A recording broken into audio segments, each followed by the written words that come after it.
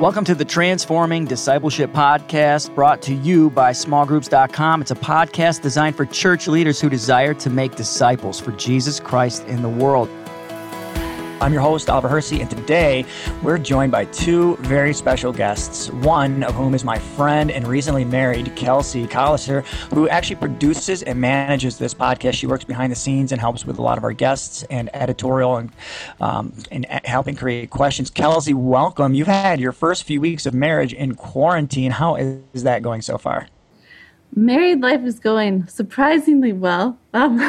We've both really enjoyed being quarantined together, aside from a recent case of poison ivy. That drove me a little bit crazy.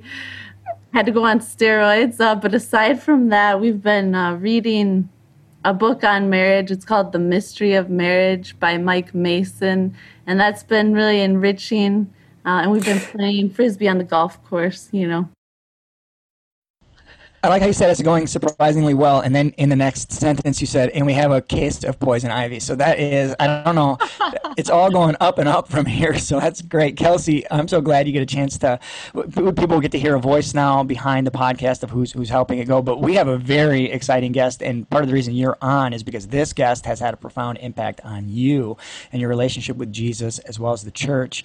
We are very excited today to be joined by speaker, teacher, author, mother of 5, wife of 1, Leah Darrow. Leah, how are you doing today? We are so glad and honored to have you on the podcast with us. Oh, thank you so much. I love it. I'm so happy to be here with you. I'm actually doing great. I feel like I can exclaim with almost the same passion the words of Joan of Arc when she said, I was born for this. I don't know if it's because I'm married to a, Army Green Beret who's a little bit of a prepper. I'm not sure if it's that or if it's the fact that I have 5 small kids. And so I'm used to some level of quarantine life because I couldn't possibly take all my kids out in public right now because they would destroy something. Either way, I'm doing surprisingly well, and I'm quite happy with it, and I'm not bothered. I don't want to be insensitive to those who are having a hard time, but I'm doing okay over here. What are the ages of your kids for those of us listening? Yeah, that might help put some things into perspective. So I have a 6-year-old, a 5-year-old, a 4-year-old, 6, 5, 4, 2. And then 3 months.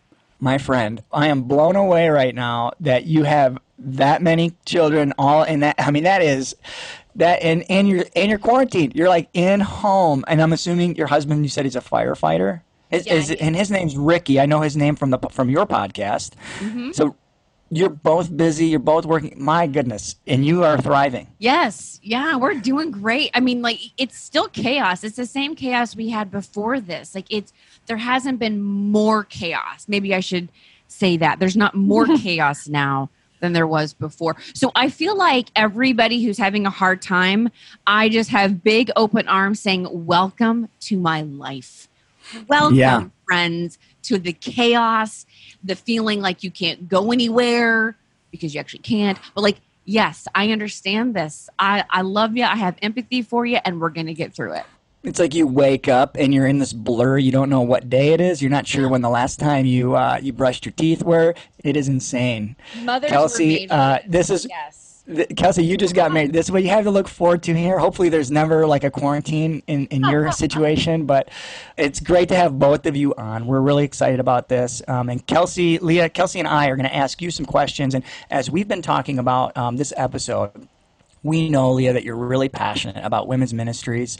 You've spoken to women all around the world, tens of thousands of women. You've written great books like The Other Side of Beauty, and they've tremendously helped women navigate what it looks like to follow Jesus. And so to be on this Transforming Discipleship podcast, we just feel honored to have you. And when we started talking about having you as a guest, you were sharing with us and our team some things that you're excited about, in particular, the John 4 passage and the story of the Samaritan woman at the well.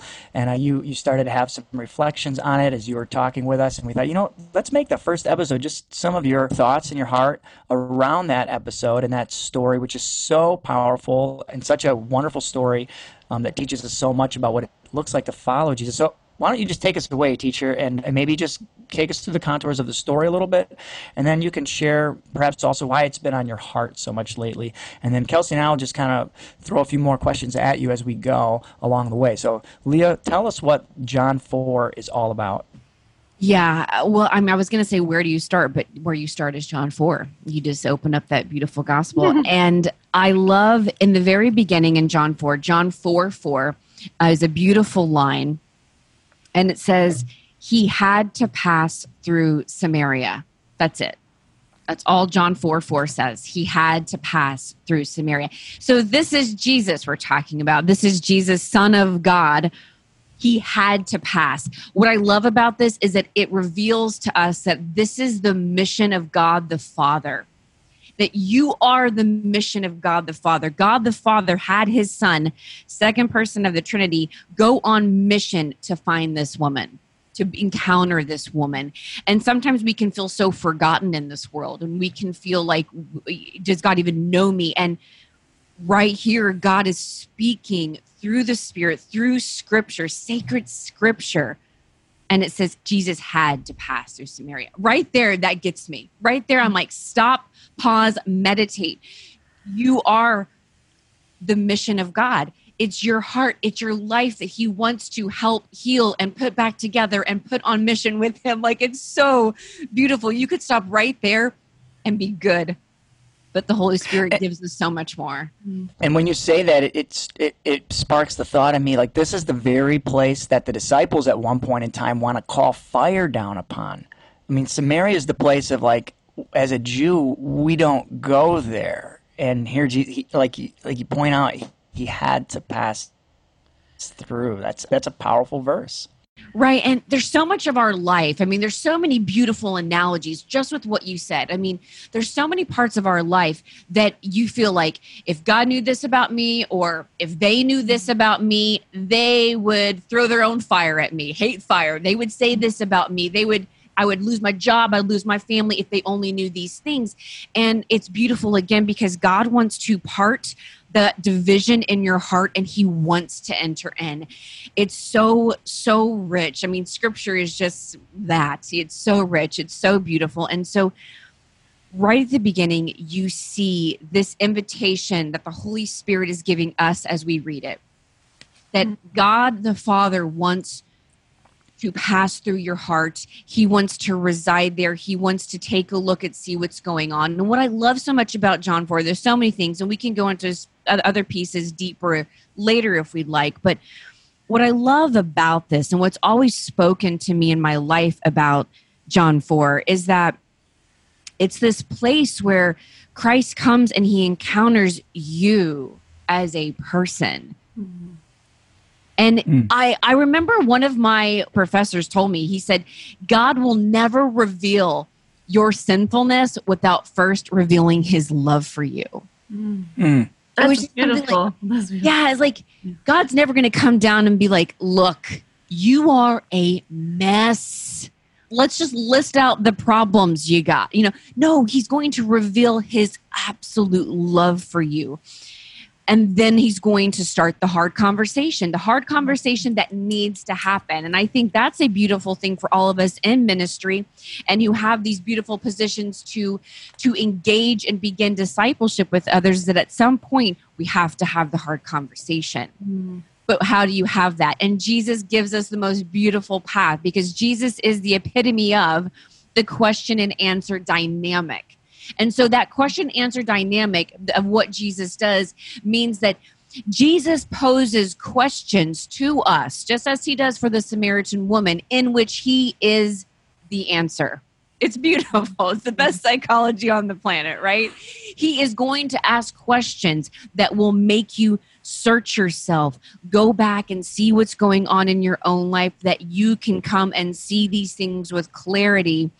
And then the answer to all of these problems, the answer to these questions is the person in front of you. And for the woman at the well, she encounters this beautiful dynamic of Jesus asking her questions that seemingly start on the surface level with just give me a drink, to something deeper. And they go on about her life. And and he pokes and he prods and he asks the tough questions, but in such this beautiful, compassionate way that she responds and she answers. So it's beautiful. He asks questions. She reveals herself. She reveals her sinfulness. Jesus responds like, yes, you're right. You see this now. Let me now help you. She allows him to help you. He forgives her sins. She accepts that mercy. And then what's so beautiful is that he then reveals himself to her. I love this. Jesus. He takes his time. Yes. There's no rush in here. This is a beautiful unfolding, and he reveals his identity. And at this point, as we understand in John's gospel, this is the first person probably outside of the inner circle of Jesus that knows his identity. And she's a Samaritan. She's not a Jew. Like this is definitely somebody outside the inner circle, right? And she's a woman on top of that. Yes. Can we just mention layers that? And really? layers. There's so many layers. And a woman who's got this history. So she's got all these check marks. And I loved, Leah, how you just put that. He longs to pass through your heart. I think that's how you said it. And that's a beautiful way to say it. And then you said the answer is in front of you. And here is the answer in front of this woman. And she's almost, like you said, being unpacked in front of him. And then he begins to unpack himself as the time seems fitting. It's so Jesus, right? It's so Jesus. This is such a Jesus thing to do where he reveals and he gets at the heart of what I think of a lot of women. I can just speak as a woman. It's how God made me. So I'm going to go there. But he gets at the heart of what many of us deal with, men and women, where our identity is so wrapped up into something else. Mm. And so God wants desperately to get to that, because even as Jesus is talking and revealing his identity and a tenet of life and a tenet of the spiritual life is always that identity leads to mission. Identity leads to mission. When you misidentify yourself outside of as a son or daughter of God, of the redeemed Lord, right? Then you put on a mission more worldly, right? And it all follows through. But when you reorientate yourself back to Christ, when you know your identity in him, the mission changes. Especially if it was like the woman at the well, or a woman like me, which I very connect to that woman at the well and her past and all the crazy things. And Jesus calls her out and she's like, yep, you're right. This is me. And I don't, and you can tell she's almost screaming from in between like the lines I can read. She's screaming that she doesn't even want this. Like she doesn't even want this life. And she's like, no, you're right. This is my life. I don't even have a husband. Yeah. I have all these past encounters, and it's just beautiful because Jesus tells her, and she reveals the 5 she's had in the past aren't her husband. The one she's with now is not her husband. So I had these 6 men, so to speak of, that are in her past that she's been with. This sin that is incredibly shameful for her and her whole community and her village that shames her because of it. And what's interesting, I'm kind of bouncing all over the place, but follow me. Oh, you're good. We're with you. What's so interesting is that, so she's had these 6 men in her life, and the 7th man enters. Christ. Seven's a pretty powerful number there. A holy number. Well, and Leah, they're meeting at a well. Jacob's well, where marriages took place, right? The holiest of holies. So you have this amazing moment where you have this woman who is being redeemed right there in front of us as we read this scripture. And the 7th man walks into her life and says, you are not that anymore. You are not those. You are not your sins. You are who I say you are, which is redeemed daughter of the Messiah, because he reveals his identity to her. And then you see later on, she goes on mission. She has this amazing courage, which is only but by the grace of this encounter with Christ, the Redeemer, that she goes back to her own town. Who knows her? They know her. You know what I mean? Like, in the sense, a lot of them know her, right? So she goes back and she has the courage. And what I love is that she learns so quickly from Jesus this question and answer dynamic. She doesn't just go and tell them, you all need to be saved too, because I just had this experience. She just said, she asked them the question, could this be?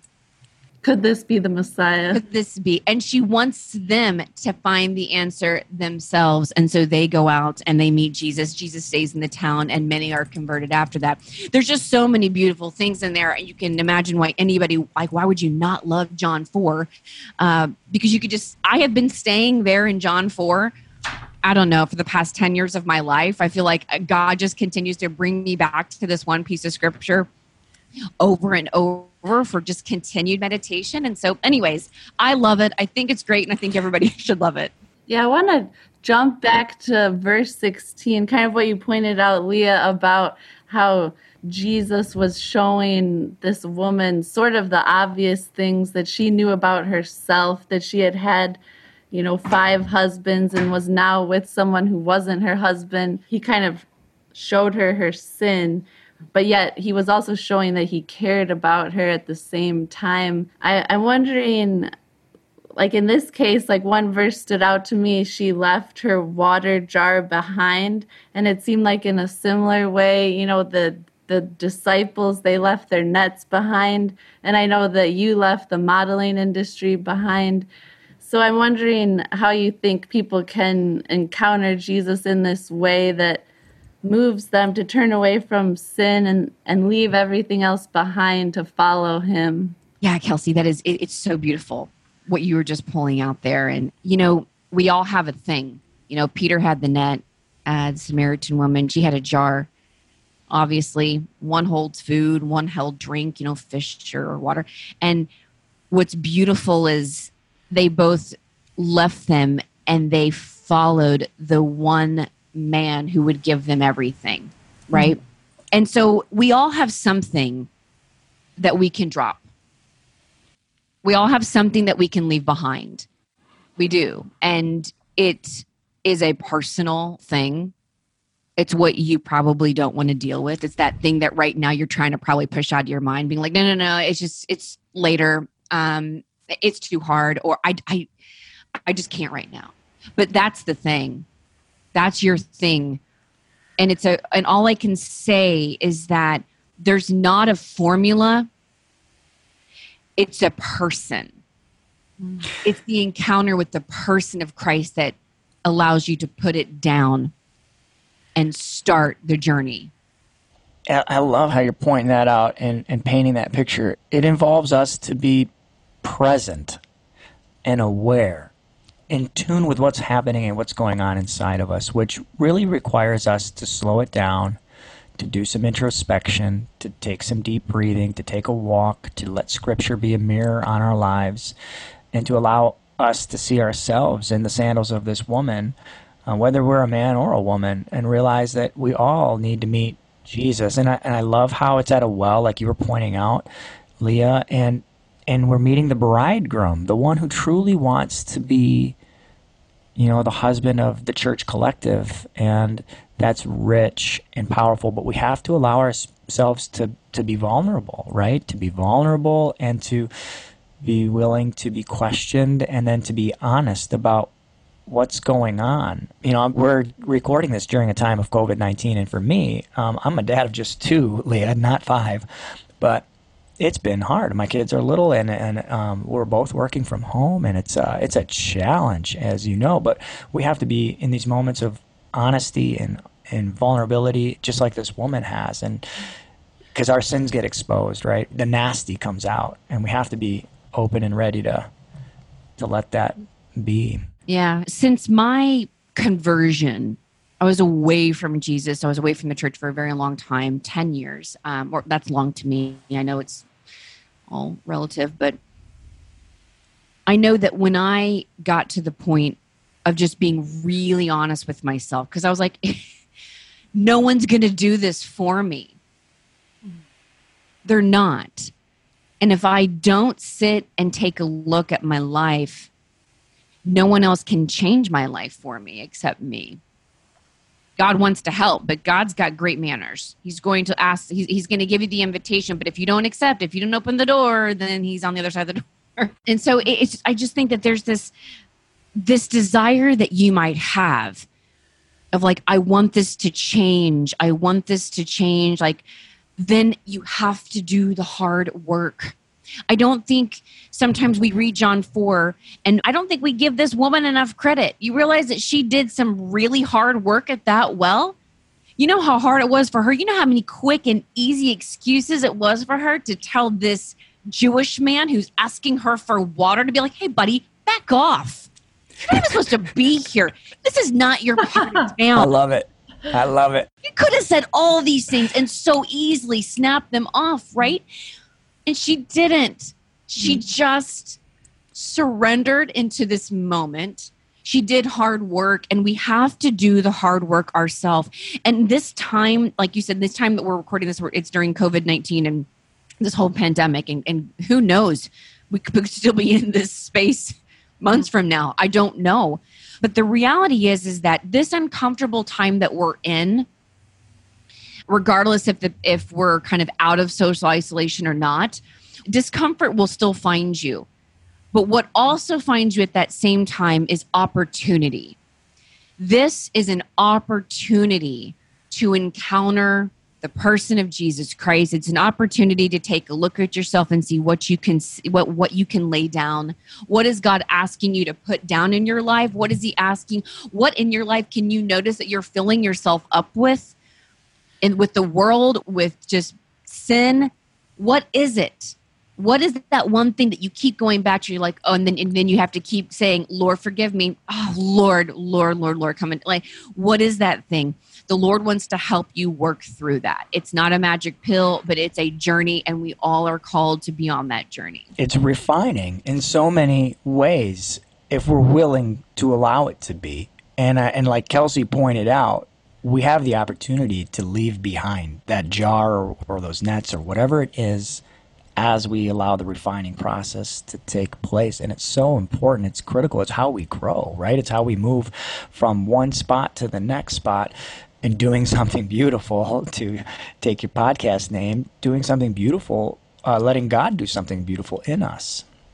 So I'm a guy, and I was with a small group this morning, actually, and this is often a struggle for guys. This woman was able to be vulnerable and open and honest, and in many groups that I've been around, in many counseling sessions, and many opportunities that I've been engaging with both men and women, I find women can be vulnerable easier, or at least most, easier than men can be. Not to say that men can't be, but why do you think that is, Leah? I mean, you're married. I'm sure you've had many vulnerable conversations with Ricky. You know a lot of guys. Like, what is there anything that you would say right now to encourage men to allow themselves to be vulnerable? What would it look like? Yeah, I think that, for so long, and we won't go into the history of it really, but vulnerability has always been like, that's just a woman thing. Like, women can be vulnerable, women can be honest, women can say the things and cry the tears and all that stuff. But I won't, because I'm a man. And I think we've defined vulnerability incorrectly. I think we define vulnerability as this weakness that you're less than, or that you're just too much. And so sometimes we think of the vulnerable person as like the people who just like vomit all of their feelings onto Facebook. And you're like, I think that you should pull back a little bit. That's not vulnerability. Okay. That's right. Actually a lack of, wisdom and some other things. Boundaries that we need. That's a whole nother talk. Leah. We can have you back on for that one too. Yes. Emotional intelligence. Yeah, exactly, Kelsey. Exactly. We definitely need that conversation going on. But that's not vulnerability though.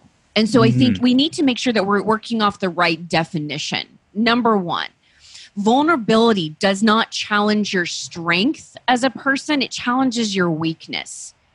Being vulnerable challenges those weak parts of you that get at you of saying like, don't share, no one cares, you've got nothing to say, people will think less of you. Those are all temptations really from the devil. That is not at all something we want to lean into. And we have to remember that our whole goal here is always to be Christ-like. And Christ was a vulnerable man. And so Christ was vulnerable in so many different ways. On the emotional level, yes, we know he was vulnerable. We know that Jesus wept right? It's one of the shortest sentences in Scripture. Jesus wept. We know that Jesus grieved the death of Lazarus. First off, he grieves us when we sin. Like, he's sad for us. He doesn't want that separation from us and God the Father. Like, there is a vulnerability about Christ. And then let's just look at the physical vulnerability of Christ on the cross. Naked on the cross. It's a scandalous thing, but there's vulnerability there. So when you look at like what is vulnerable, you see this is actually a strength of being Christ-like, when you are appropriately vulnerable and you address what's really going on, how you really experience something, how you feel. Those feelings are valid. Your actions because of them are not always valid, right? But we need to talk about how we experienced something and being vulnerable and being honest in that. Do you think that vulnerability involves becoming comfortable in the weakness in the situation to the point of we can just live in our own skin, regardless of how weak or shameful we feel for what we've done or what we've experienced? We'll just be comfortable. This is me. I'm the woman at the well. This is me. And knowing full well and discovering full well that, you know, in that moment, that is perhaps when we can be loved at the deepest levels by those around us and God. Would that be an accurate view of vulnerability? Yeah, I think so. It allows you to be in a place where you are a little stripped, and you are in a place where you're really you feel exposed at times,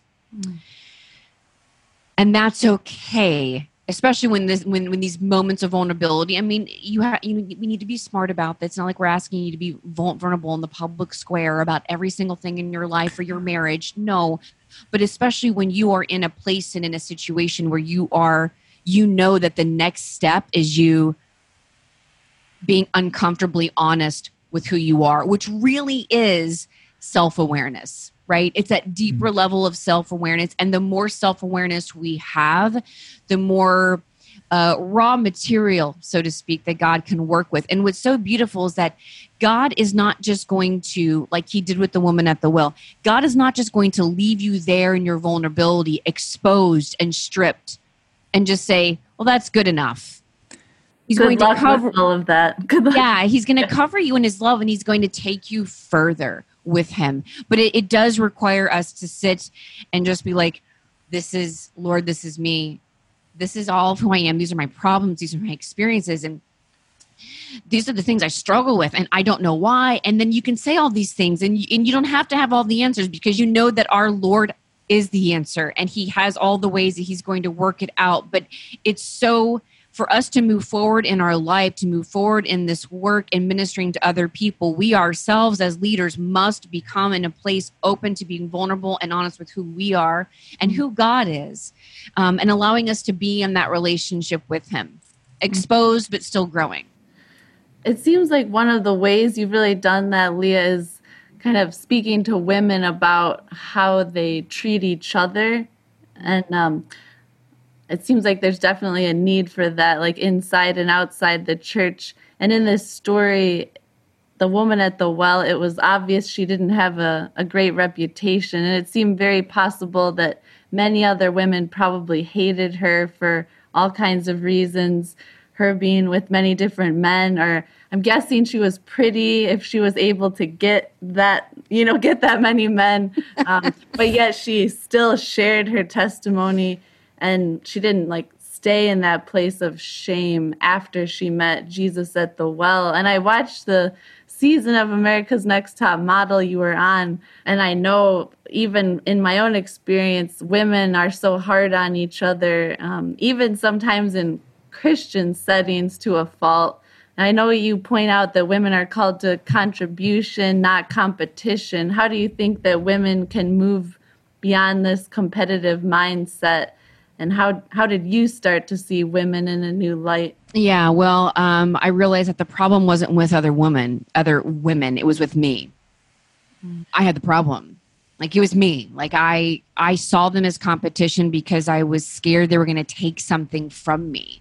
And it could be anything. It's stupid. It could be anything, not just like a guy. It could be, or silly things that they're just prettier than me or have smaller thighs than me. Or, it's It sounds ridiculous. It is ridiculous, but that's the reality for many of us as we look at each other and we look at other women. And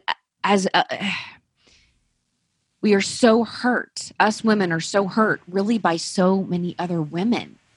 And I just noticed this on every level, especially when I was living for the world, so to speak. Okay. When I was in my life away from the Lord, far, far away from the Lord, it became even more glaring and obvious that we really are just hurting each other. And we're just wounded people wounding others because we're wounded, and we all might as well be in the same boat, wounded together. So let's just keep going. And the cycle keeps repeating itself of really abuse.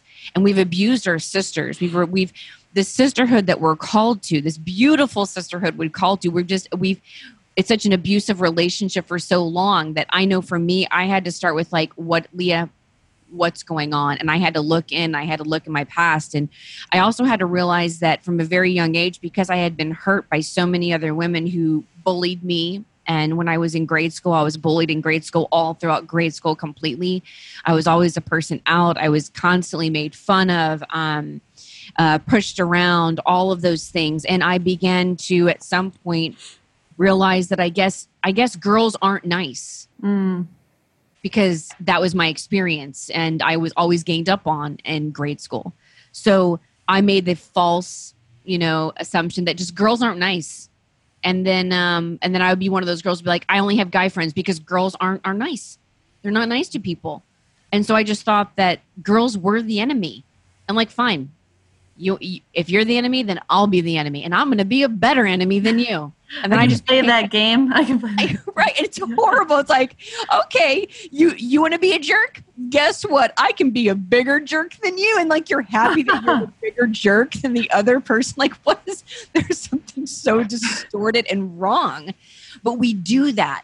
And so I had to deal with my own stuff. And then I realized as I was dealing with it and I, continued to deal with it, this is a problem on all fronts. After I had my big moment of my big conversion and coming back to Jesus, and many years after that, actually getting into ministry and then getting in around all these other Christian women, I'm like, oh my gosh, I thought y'all were supposed to be better. And look at you. Look at you talking about Jesus, but being a big jerk to me behind stage. Like, this is not okay. And I got hurt again. And I felt like I was like that girl in grade school again, like being bullied again. And I had to realize, like, okay, you can become the victim, Leah. You can fall into this and be like, oh, girls are the worst, or you can make a difference. And I decided to make a difference. And I was like, I won't do it. So I went out to those women who were tough, and I just was vulnerable with them. And I said, you know what? I really love the work that you're doing. And I actually meant this. I wasn't trying to like say something, but I went to them and I just thought, you know what? They're hurting. They think I'm competition. They think I'm trying to take something from them because I saw myself in them.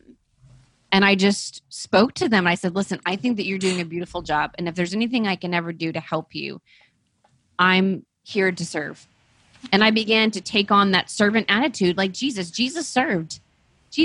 Holy Thursday, he got down on his hands and knees and he washed the feet of his disciples. He washed their feet. Can you imagine being one of those disciples? And as he's washing the feet of the person next to you, you're just watching him. And then he gets to you and he sweetly and gently takes your feet and he washes them.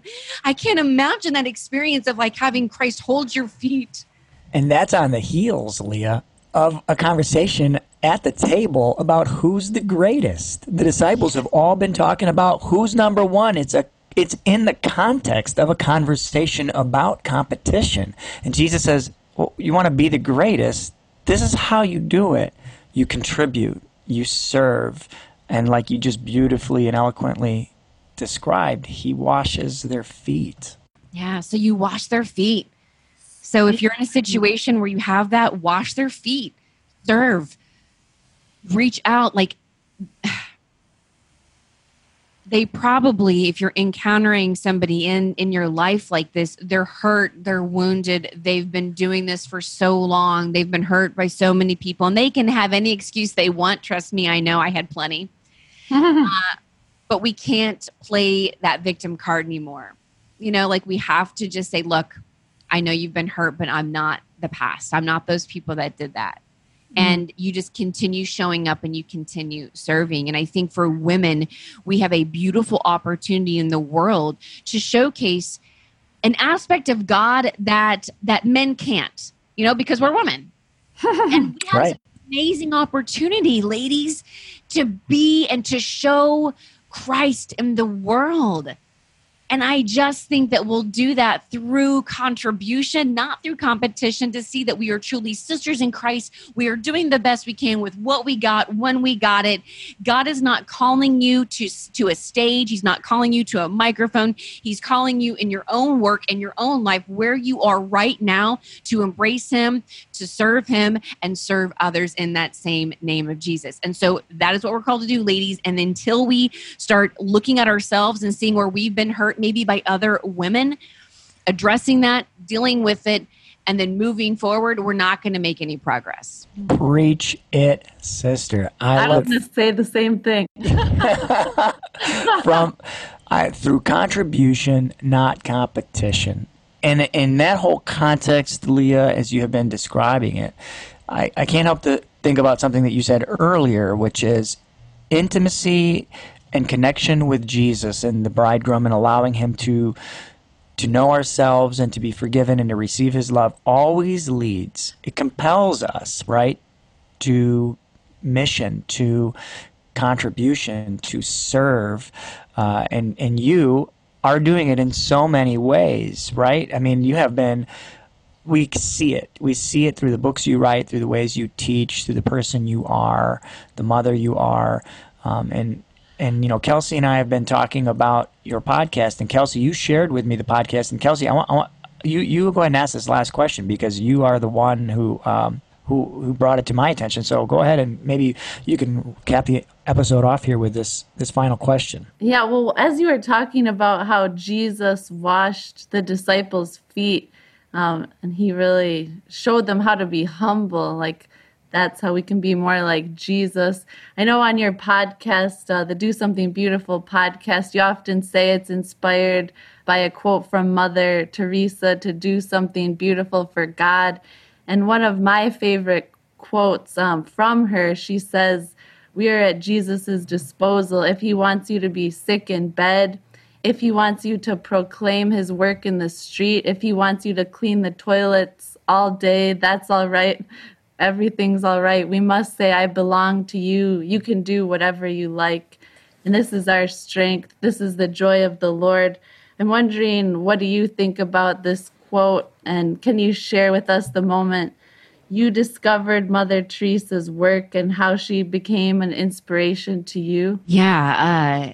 First off, what do I think about that quote? There's nothing else to say. I mean, she said it. She always makes me smile, you know, whenever I think about her, and I think about her love for the Lord and how much she was so comfortable loving Jesus, the person of Jesus, not just this arbitrary name, not a story in a book, but the person of Jesus, that she was fine talking about him with anyone, with the atheist, with the Hindu, with the Muslim, with anyone. And it was a person that she loved and she lived her life by. So it just was natural. It became this natural expression of her identity. And I love that. And the fact that she would just say, you know, we are all at Jesus's disposal. We are. I mean, whenever you fully give your heart and your life to Christ, he accepts. And he's ready to put you on mission with him. And that could be in any way. In whatever way that God is calling you in your own particular vocation of wherever you are in your life. And so I think that that's really important, just to remember that we don't need it's not like it's a certain time. It's not like Jesus isn't a startup. You know what I mean? Like he's not like a startup business where you're like, well, let me get these other things in order first. And when do we launch it? And how are we going to, like, it's the long game. And so you just begin where you are and you just go a little bit each day. It's the long game with Jesus. And I guess to get back to like with my podcast called Do Something Beautiful and how that started, it was, I feel like I've always known about Mother. I mean, she was already alive before I was born, so I guess that probably helped. But I mean, I think most people know something about Mother Teresa. And for me, I remember vividly when she came to the U.S. once, and she was giving a very, very small talk to a small group of people. And most of them happened to be women in this very small room, private room that she was talking with. And she was sharing just some personal things of her life and what was going on back where she was. And one of the women stood up and was so moved. You can tell was genuinely moved by her. And she was like, I want to go. I'm going with you, Mother. I'm going with you back to Calcutta. I'm going with you back to Calcutta. And she was just saying, like, this is it. You could not change this woman's mind that she was telling this to Mother, you know. And Mother looks at her, and she's this short, tiny, you know, woman, and she has her finger up and she says, no. No. The whole room were like, oh my God. Yeah, what do you do when Mother Teresa tells you no? What are you just looking back and forth like, this is happening in front of me right now? No, she says, no. And then she tells her, you cannot do what I do. And I cannot do what you can do. Mm. Go find your own Calcutta. And I'm assuming this is a Holy Spirit, you know, inspired moment. But it was so teaching to me as I watched this unfold of Mother is helping us. Mother Teresa is helping us understand that the Lord calls you in your own way, in your own life, at your own time. And the people that you're called to minister to bring Jesus to. Keep in mind, it's Jesus at the center. It's not the ministry. It's not the mission trip. It's Jesus. That you need to encounter Jesus within you first, right? Yeah. And Mother was always talking all the time about the poor, helping the poor. And I think in the United States, it's taken us a very, very long time. And I don't think we're still fully, completely open and aware that the poor that we are called to serve, the poor that is desperate for our help, if we don't first identify and know that that's us, I'm the poor. Have I opened up my heart fully for Christ to pour himself in? I am the poor. I am the one who needs so much. But if I don't see that I'm the poor, if I don't see that I'm the one with the problem, if I don't see that I'm the one with the need, then how can I go out and be Jesus and to anyone else, to bring the word of God, the mercy of Christ, to say something inspiring through scripture to somebody else if I don't know that I'm also the poor? And so for me, Mother Teresa has inspired me in that way, that I have this deeper self-reflection of who I am, that I am loved by God, but I am also in need. I am in need of a Savior, and I need Jesus every second, every day of my life. And that's the basis of my work and my ministry, is really just proclaiming the mercy of Jesus Christ, that he can change anybody's life with one yes, one step forward towards the person of Jesus.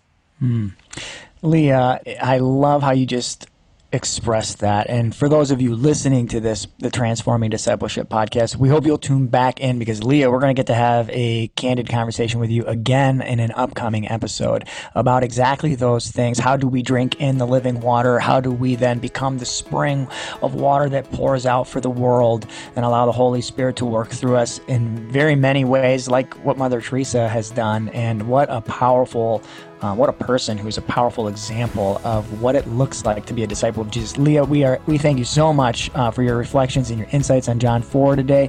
It has been an honor to be able to have this conversation with you. Kelsey, thank you for being a part of it as well.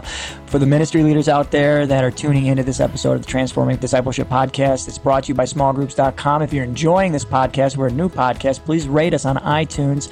And also, please feel free to visit our website, smallgroups.com, to order books, Bible studies, training tools, anything that could help you build your small group ministry, as well as perhaps give you space to have encounters with Jesus in a rich and meaningful way.